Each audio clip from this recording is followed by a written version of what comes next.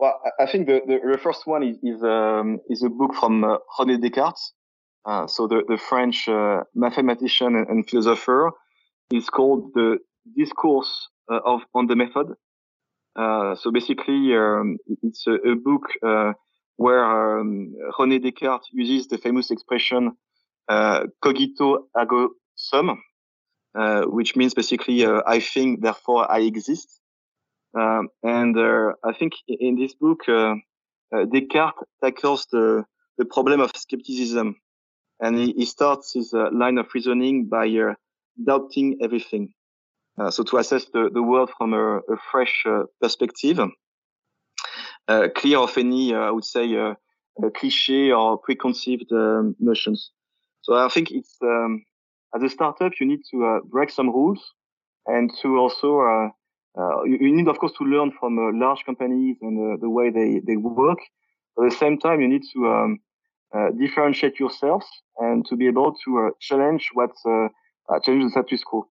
And I think the scientific method of Descartes is very powerful, of course, for scientists, but also for entrepreneurs, because they will need at some point in time to break some existing rules, to get rid of some conventions that had a meaning 50 years ago or a century ago, but the meaning has been completely lost.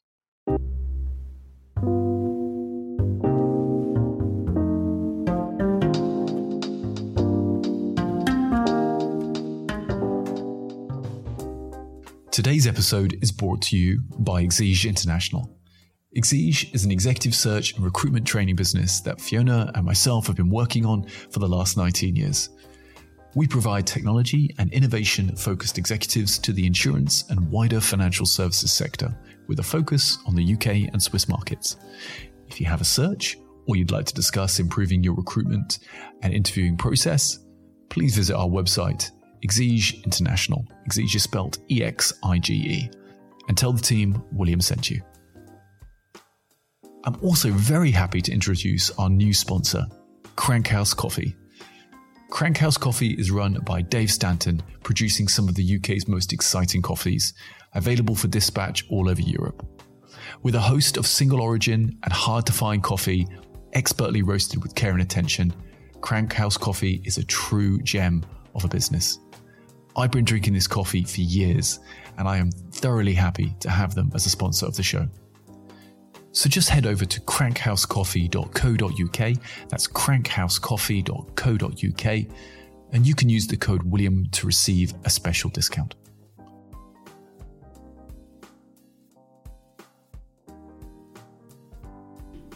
In today's episode, I interview Tanguy Tofu, CEO and co-founder of InsurTech Descartes Underwriting.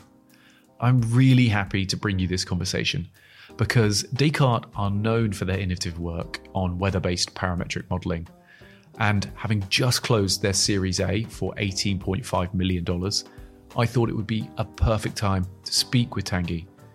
Tanguy has interesting thoughts on insurance's role in combating climate change, something that's close to my heart, and also on how to use culture to not only attract talent, but how to keep them together. So there's lots of topics here which were in my wheelhouse. I hope you're going to enjoy this conversation. So without further ado, I give you Tanguy Tofu.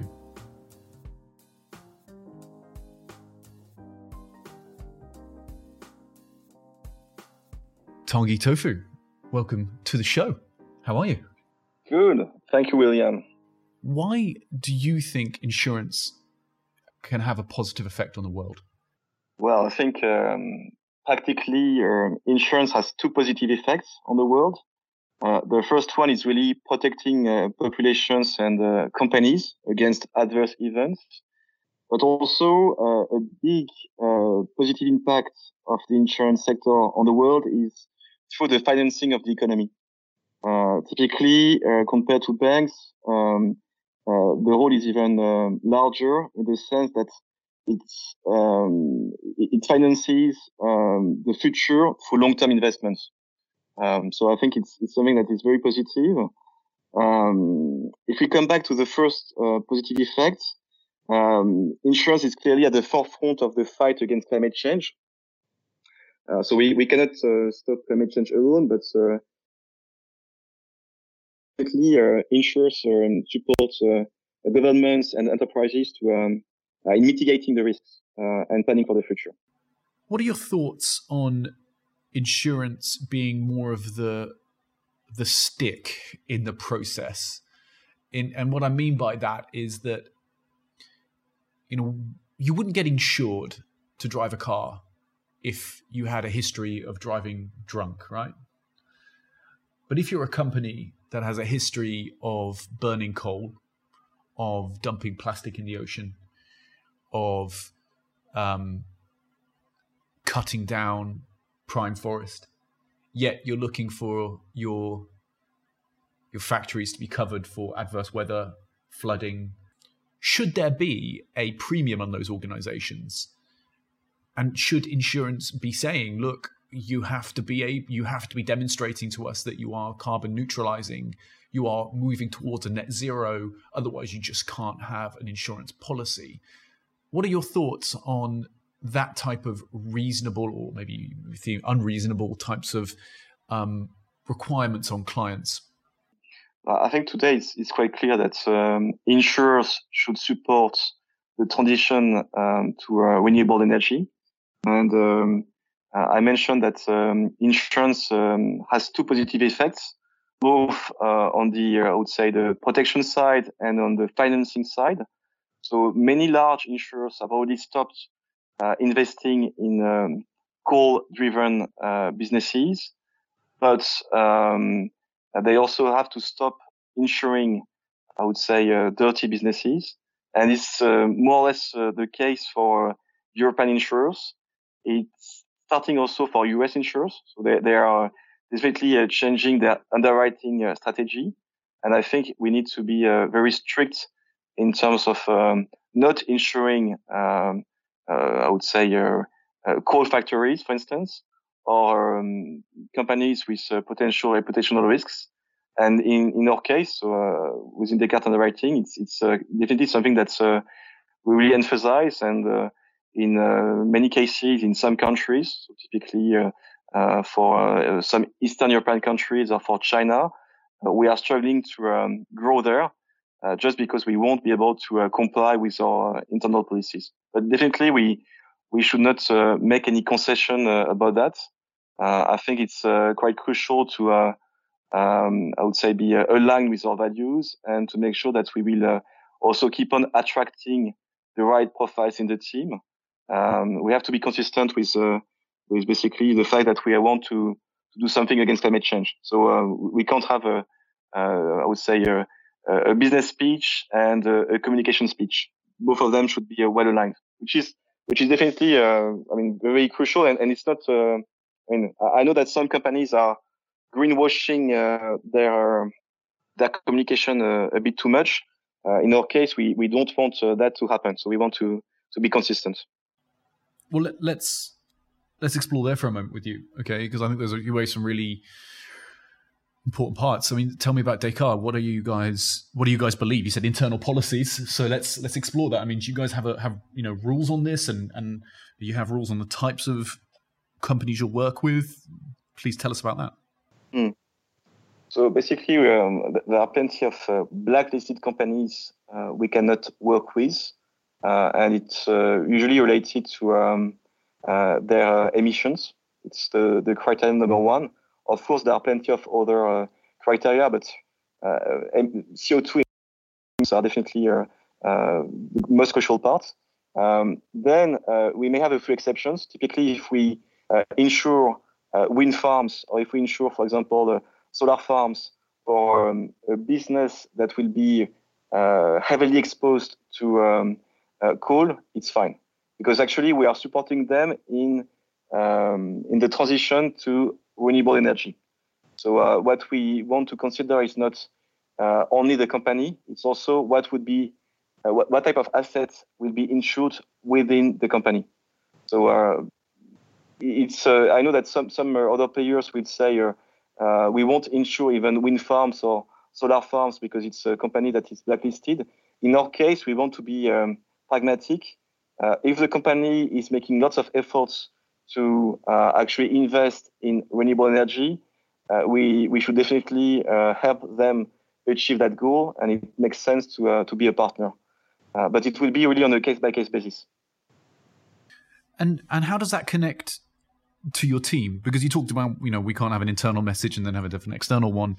Do you feel, as a CEO trying to attract talent in a market like insurance, that where you have maybe actuaries who are seriously risk averse anyway, you have underwriters who are in huge demand, you have other talent coming from other areas which are all going to be competed for. Does this matter? Does this matter to people when you're hiring them, these types of values you have as a business? Definitely. I think one of the reasons is that we have, for example, PhDs in meteorology in the team. We are actually working on weather data or climate data on a daily basis. It creates some anxiety because we see that climate change is not only about an increase in temperature. It's many bad things happening at the same time. We are breaking records every week. So this week, for example, in Canada, there was also a temperature record. So it was above 20 degrees Celsius in Montreal. So we see that the world is in a poor shape. So we cannot work on such data and at the same time contributing to the situation. So it's completely schizophrenic to do that. So of course, when we recruit people having a strong analytical background in meteorology, we will make sure that the company is clean and is trying to do something against climate change. Again, we won't be able to stop climate change, but we can at least provide some solutions to mitigate the consequences of climate change. And so I can hear in there that it's, as a meteorologist, you're effectively seeing these new records being set each day. And these aren't, great records. These are things which are massively concerning for the whole world. And so ultimately these people are like the first responders. You're going to see the accidents taking place, and thus you're going to want to try and stop them if you can. Is that something then you build into your why as a company? Are you finding that your team are responding with they want to do more? How are you finding that tension, that connection with the purpose of the business, the purpose of the people starting to come together and affect the direction? I think it's one of the two purposes we have within Descartes Underwriting. I think it's good to tackle one of the greatest challenges of mankind in the next 50, 100 years. So I think it's really useful to find a raison d'être, to use the French word. And it's a way to motivate people to wake up every day and go to work. So it's a no-brainer that climate change is a source of motivation for all team members. The second one would be related to diversity. So it's something that is related also to the fact that we are working with multinationals in many different countries. So today we are actually 22 in the company, and we should be somewhere around 50 people by the end of next year. And we already have people coming from more than 10 different countries. We have someone coming from Togo, someone coming from Tunisia, someone coming from Italy, Austria, Liechtenstein. So we want to make sure that the company will be global from let's say the first year onwards, and that we have a global mindset. So we're able to work in different languages and to be able to work in different countries, understand the different cultures. So it is something which is quite unusual for a startup. As a startup, you tend to start first in your home country, and then maybe after 3, 4, 5 years, you export your model to other countries.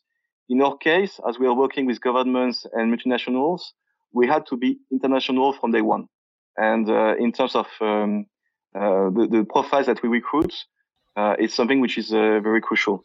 And how have you found that, hugely diverse working team how have you found they react to values? Is it ultimately a universal set of values that you can find that anybody can react to, be it, about sustainability, be it about resilience, humility, integrity? How have you found that even with all of these diverse people? I think we have some universal values. For example, grit is one of them, because we need, of course, to be very responsive as a startup. We compete against very well-established brands. We compete against large corporations, so we need to be better than them on everything we do to compensate for the lack of brand power. And grit is something that you can find everywhere in the world. You can find people with a good fighting spirit, of course, in the US, in Latin America, in Asia. So it's something that could be quite universal. In terms of, I would say, interests around climate change, I think it's also becoming, I would say, a worldwide thesis. There is no country not feeling the impact of climate change on their economy, be it agriculture, tourism, or whatever. Some of them are more exposed. Typically, people in North Africa can really feel the impact of droughts on their GDP. So it's very obvious. For some countries, they are a bit luckier, and they can basically they are a bit more protected against natural catastrophes. But I think it's something that everybody feels concerned about. So this is something that we can really use as a way to both motivate people and integrate them into the team. I think it's actually a really important thing that you've identified values as a tool for attracting great staff, but also that you've identified values as a way of bridging cultural gaps. Because I think too often organizations forget how values can be so universal across nations, across gender, across personality types. And when businesses have a set of values that they truly live and believe in, be that around resilience, integrity, humility, grit, then what they actually do is they create a universal set of language that anybody, anywhere in their organization, and even their customers can identify with. So sort of just picking up one of the points that you mentioned earlier, why is grit specifically one of the values that you appreciate? I think we are living in a world which may become more complex. Populism is growing in many countries. There are, let's say, plenty of new sources of instability in the world. So you need to have a mindset that will give you the ability to bounce back, to basically learn from your failures. You need probably to be much more, I would say, optimistic and resilient today than, let's say, 40 or 50 years ago. Of course, during the World War II or World War I, the situation was much more challenging. So I don't want to compare our situation today with what our grandfathers had to go through. But I still think that compared to the 80s, the society is probably a bit more under pressure. COVID-19 creates anxiety worldwide, so we need to take actions. We should not, I would say, give up and accept the current situation. We need to find solutions to our problems, and we are looking for such people being able to find solutions and to be able to fight back despite everything that may happen. That's something quite I would say, crucial for the company.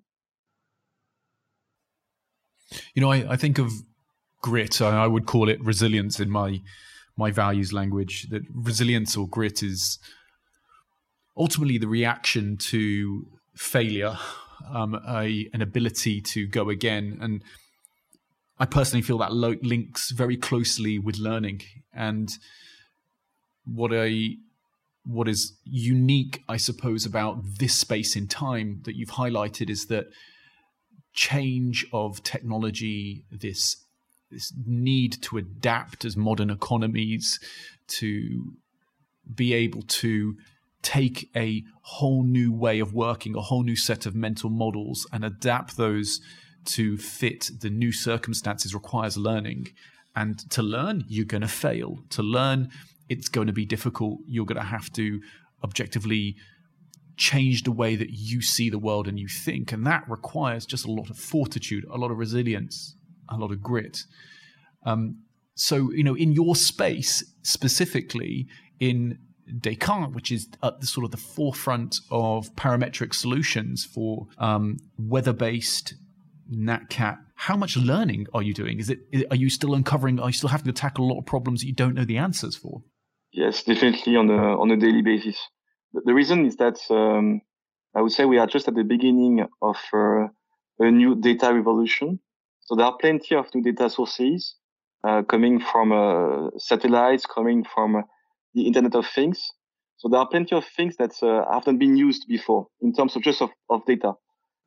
In addition, people talk a lot about artificial intelligence. And today it's really about machine learning and to some extent about neural networks.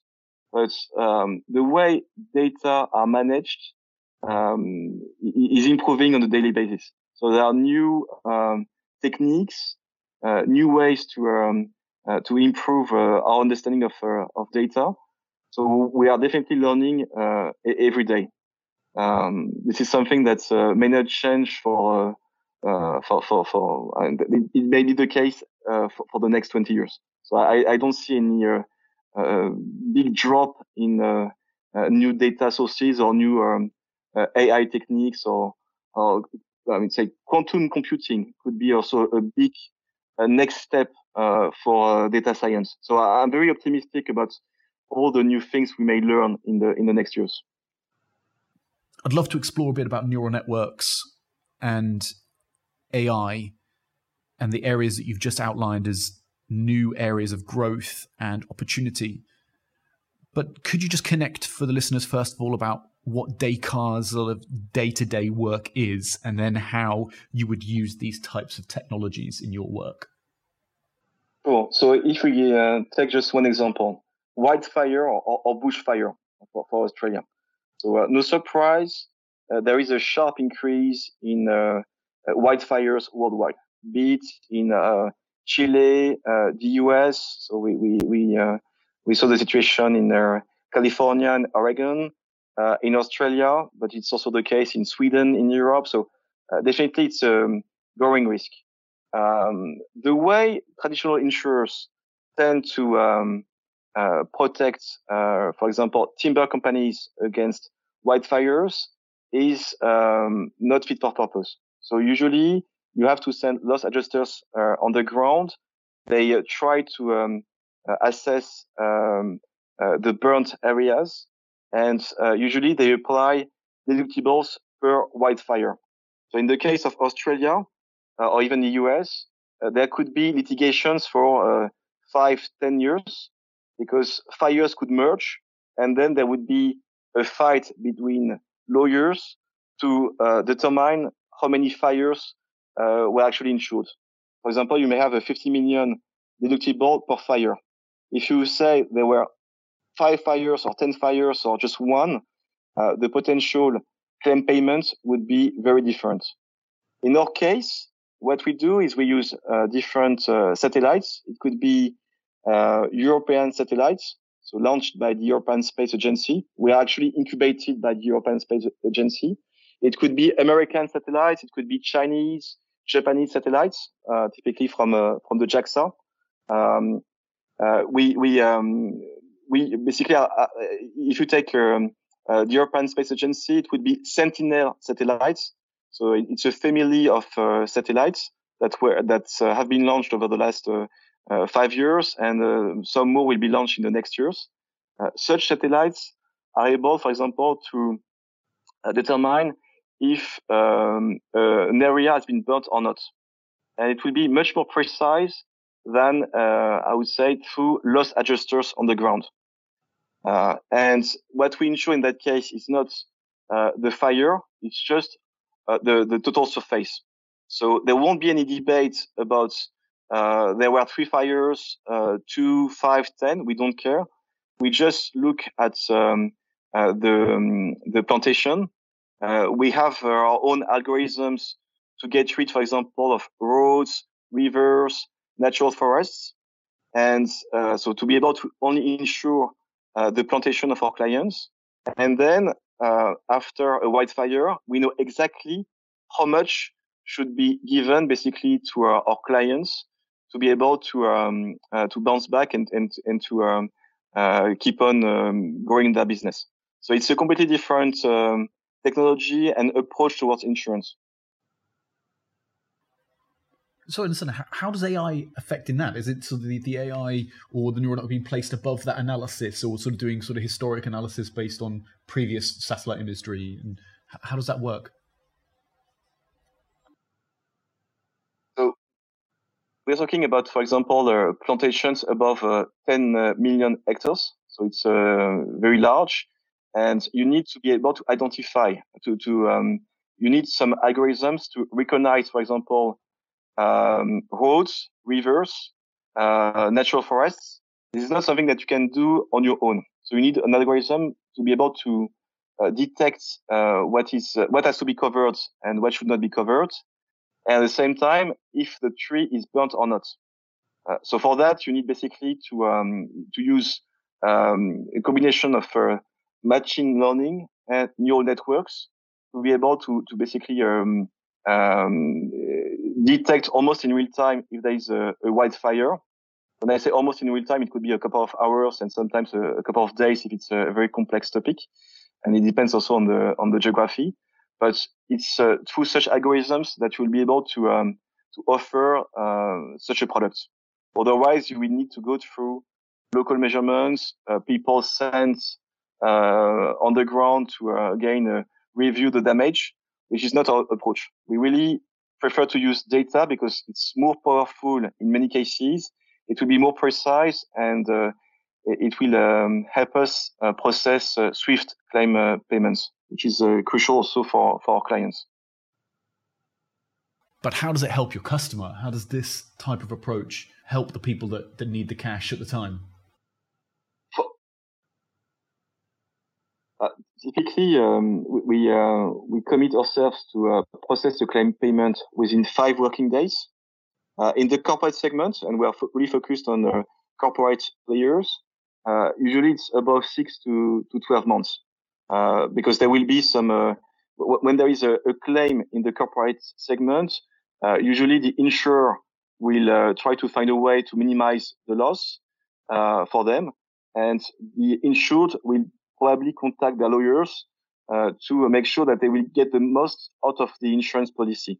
So it's a very conflictual world, and it takes lots of time to get a claim payment. We want to get rid of that. We want to get rid of litigations, and we want to make sure that our clients will get money very quickly after the loss. Typically, it's the case for cyclones. So for cyclones, we're able to monitor the height of the cyclone. If it crosses a circle close to our clients, we will be able to basically trigger a claim payment. In some cases, due to local regulations, we will have to receive a declaration of loss from our clients, because in some countries, like for example France, you cannot force the client to be paid. So you have to request your client to send you something to be able to process the payment. Well, the rationale is that sometimes you have some bonuses or maluses that could be impacted by a claim payment. That's why you cannot force your client to get a payment. But it's something. I was going to ask that. I was going to wonder why you wouldn't want to get paid. Yeah. Yeah, exactly. It's because they fear a large price increase afterwards. It's also one of the reasons, which is not a good one. But it's true that when you have a claim, you can, as an insured, if after the claim payment, you can expect either your insurer to cancel the policy or to ask for a very strong price increase, which is, for me, not a good approach. We are talking a lot about customer centricity in the insurance world, but if your client suffers a loss, the next step is not to send a policy cancellation. Otherwise, you're not doing your job properly. So it means also that you are not able to assess the risk properly upfront, because the risk is not changing from one day to another. Yeah, I find this an interesting consideration, actually, because this is the opportunity with someone like Descartes, where you have a more granularized access to risk information that you can hopefully assess risk in a new and more effective way. And then, like you've said, the situation comes where you've got to make a claim, and then you have then what next? Are you then you're lumbered with this situation where you can't get insurance again? But with proper analysis, you would be able to assess that risk in a way that makes it appealing for the customer to buy again, and also then to have coverage. I wonder what you think about the idea of sort of this fractionalization, this opening up of insurance and to insurance capacity, specifically to the capital markets, because it strikes me that the types of risks that we're talking about are the magnitude of potential loss is, ginormous, and the reinsurance market, with its maybe 50 odd billion capacity, just isn't capable of covering the potential future risks that society faces. So what are your thoughts on fractionalizing insurance and opening it up, say, to the capital markets, and by providing much better data? So I think there are actually two questions. I will start with my view on ILS, so the insurance-linked securities market. I think if we take a step back, it was initially fueled by low interest rates. So asset managers were pouring lots of capital in the insurance market because definitely the interest rates were low, and they were looking for a decrease in their beta. So basically, they were looking for decorrelation in their portfolio. And it's true, there is almost no impact of a large net cat on stock markets. You may have a big hurricane in Miami, an earthquake in Japan, and you will see that the impact on NASDAQ or FTSE or whatever will be very limited. So that was the rationale for large asset managers to enter into the insurance and reinsurance markets.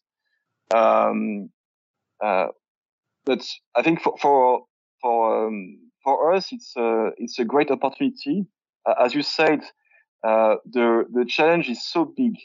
I mentioned the fact that uninsured losses were growing faster than insured losses. So we need to find more capacity in the world, and financial markets could be part of the solutions.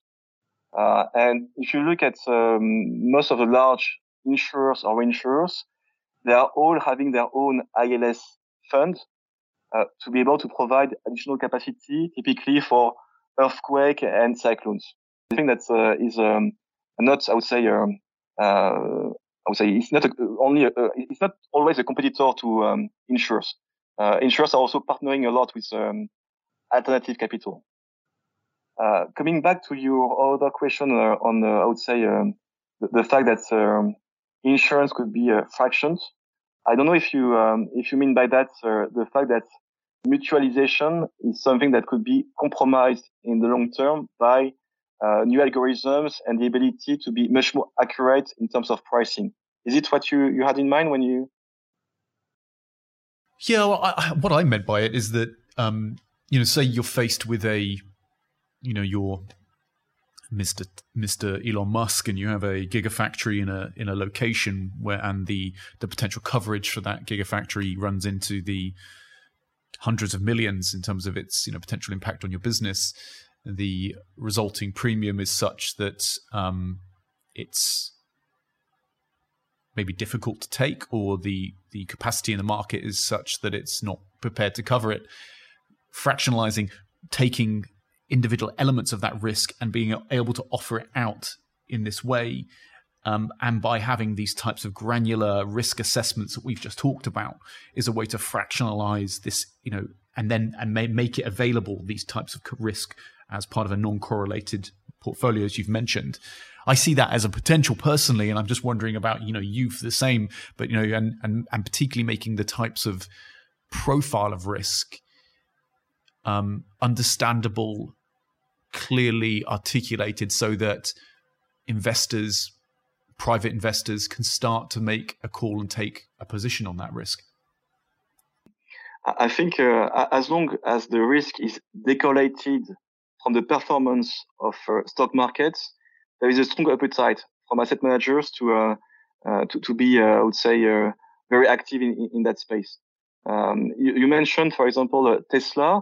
I think a recent example is with Google. So I think Google announced, I think last week or earlier this week, that they will actually issue a cat bond.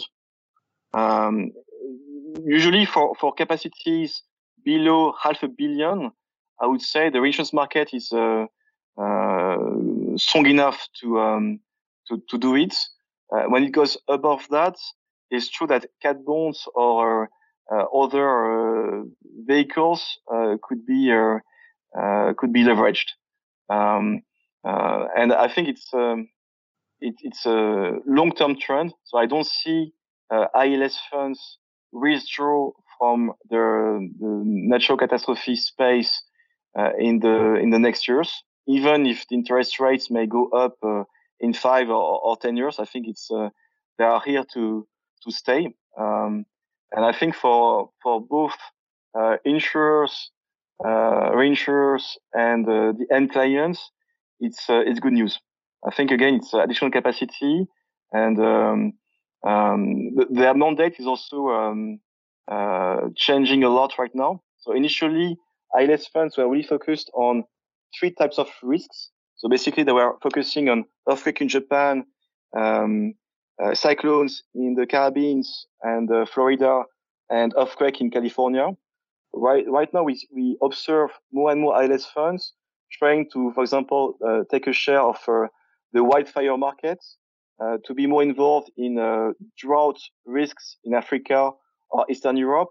So we see that their mandate is not as narrow as before. So definitely there is a growing appetite for new products, and I think it's related to the fact that they're able to better assess the risk through new data sources, and also the correlations between the different risks. The big challenge will be pandemics, because for pandemics there is a strong correlation with stock market performance. So basically, there is no appetite for them to add some accumulation to their existing portfolio. That's why governments will be forced to be more involved than in other assets. Yeah, this is an interesting point about accumulation, and was covered in a previous podcast with I've done with others like Patrick Callahan and others who are trying to tackle this very problem. Accumulation seems to be one of the Achilles heels of the idea of covering pandemic risks. Tell me about what's next for Descartes then. For those interested in your progress, what's upcoming? So we want to keep on growing very fast, and so we have opened a hub in New York recently. We saw our first employee joining us in a few days. We are also opening an office in Singapore, and I think in a few years we have several hubs beyond Singapore and New York to be able to be closer to our brokers and end customers.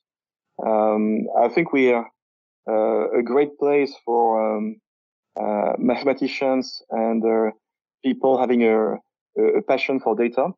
So I think we managed to attract high calibers, and the challenge we have are huge. So they can really enjoy, I would say, working with us every day because they will be using the latest methods, the latest technologies. So I think it's definitely for actuaries and modelers, it's a great place to work.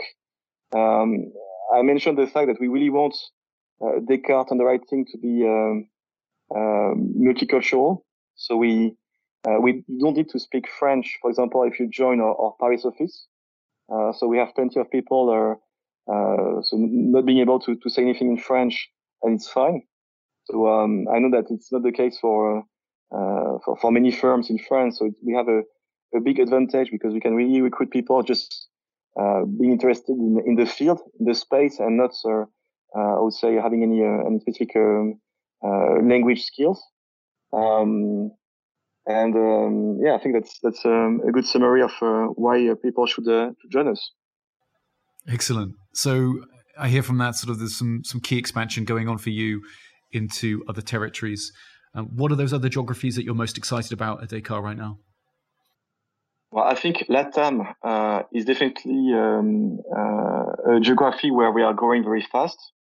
So we today we have only one Mexican in the team, and I think we will have more Spanish speakers very soon.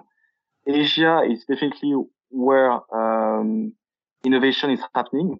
So of course you have lots of innovation in the US, but I would say that China is by far the most innovative country in the world for insurance. I would say most of the most innovative companies actually in China, again in the insurance sector. We need to be more active in China at some point in time. We are already quite active in Taiwan on the reinsurance side, so we just need to keep on growing in that region.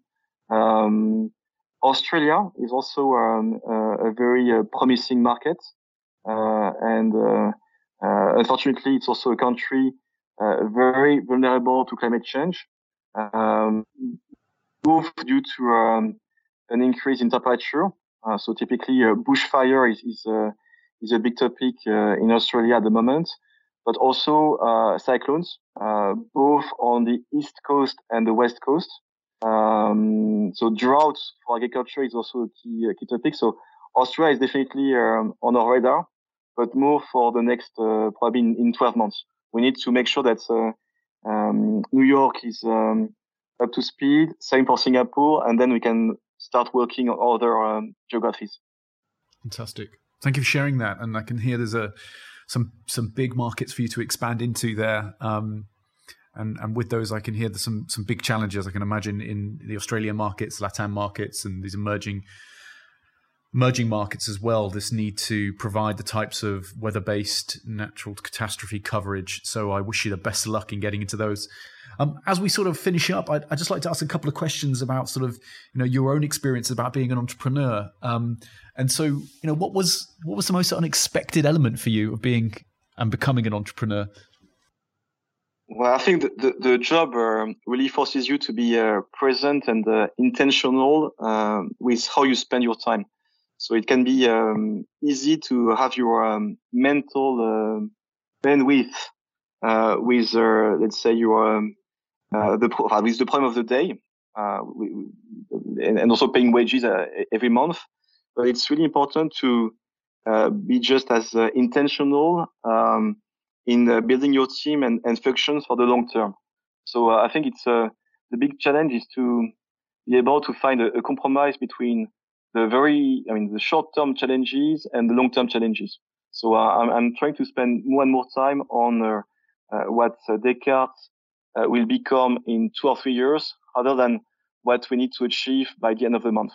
And I think it's not that easy, actually. So what tools are you using to be more intentional? Well, I think I have to delegate more and more. And right now we have a larger team, so it's easier.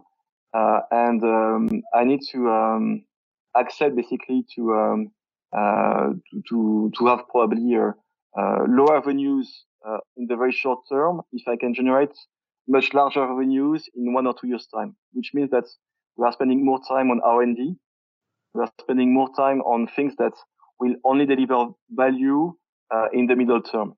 And it means that also you need to convince your, let's say, your shareholders to share the same vision and to work on this vision, and not only on I would say the monthly management report, which is the case for some startups, and also for large groups. I spent 8 years within a very large insurer, and it's very difficult to think long term, because you have to meet your daily targets, your monthly targets, and it's difficult to find time to build something for 2022 or 2025. That's a challenge. So I hear in that answer that being an entrepreneur, the unexpected component is that you're being pulled in both directions, delivering short-term objectives versus also building for the long term, and learning how to be very intentional about delegating your time between those two types of objectives, and then giving responsibility away to others as well, right? And letting them help you in. Yes, we have new joiners every 2 to 3 weeks right now. So we need to trust them. So they do not have sometimes previous expertise in the insurance space, but we need to train them as fast as we can to be able to delegate more and to create a second, third, fourth generation of employees that will share the same mindset, and we'll be able to free up time for the first generation to really focus on how to create a multinational based out of a startup, which is definitely achievable but challenging. Well, I wish you the very best in that success and achieving that goal. So, Tanguy, I really appreciated your time today. Thank you very much. As we finish up, I always like to ask this question. What are the top 3 books that have influenced your thinking? And that could be something right now, or ones you loved as a kid, and can be fiction, it can be business, anything you like. Well, I think the first one is a book from René Descartes. So the French mathematician and philosopher. Is called the Discourse on the Method. So basically, it's a book where René Descartes uses the famous expression cogito ergo sum, which means basically I think, therefore I exist. And I think in this book, Descartes tackles the problem of skepticism, and he starts his line of reasoning by doubting everything. So to assess the world from a fresh perspective, clear of any, I would say, cliché or preconceived notions.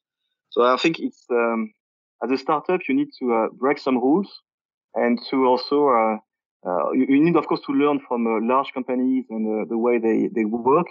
But at the same time, you need to differentiate yourselves and to be able to challenge challenge the status quo.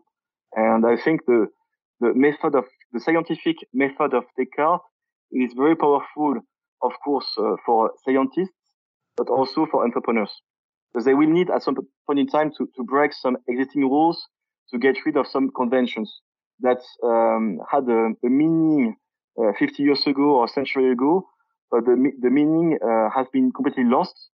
So I think that's the first book. The second book would be the Innovator's Dilemma from Christensen.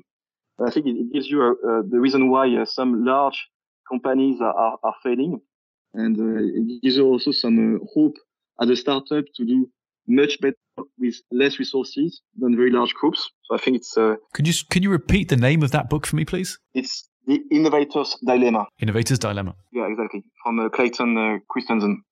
And the last one is a book wrote by Stephen Catlin, so one of the key characters in the insurance industry. And I think there is a nice quote from him in his book, saying that insurers do not respond to the claimant with a smile, a handshake and a check, basically when there is a claim. And that insurers are frequently adversarial. And I think it's it's a good summary of the relationship between insurers and insureds. And I think that right now it's not acceptable anymore. So we need to find a more collaborative way to work with our clients. I don't want to talk about customer centricity because it's something that has been used a lot by large insurers, but I think it's not materializing very well in the way they handle claims. So we want within Descartes Underwriting to completely change the mindset. We really want to be able to have this smile and this handshake when there is a claim, and we want to be helpful and responsive because we know that we will build a very strong reputation out of it, and that basically the level of loyalty will increase a lot, and that we will be able to be a very differentiated animal in the corporate sector if we manage to do that. So it's really something that is key in the way we want to behave with our partners. Fantastic. And what was the name of the book? It's Risk and Reward. Risk and Reward. Okay, great. I'll put a link in the show notes to all of those books. That's fantastic, and it's great to know, the Descartes reference there as well, because I think many would be wondering that was why the company was called that, and I think it was a lovely connection. Thank you very much, Tanguy. You've been an absolute pleasure talking to. It's been great hearing about, your view of the market, the progress of Descartes Underwriting, and what you have on the horizon as well. So thank you again, and I wish you the very best. Thank you very much, William. Talk to you soon. So if you enjoyed this episode, please remember to subscribe or leave a review on wherever you get your podcasts. It really helps us, so thank you very much. We also have a newsletter on our website, talentequals.com, so you can keep up to date with all of the things we're doing here at Talent Equals and the amazing guests that we have coming up this year.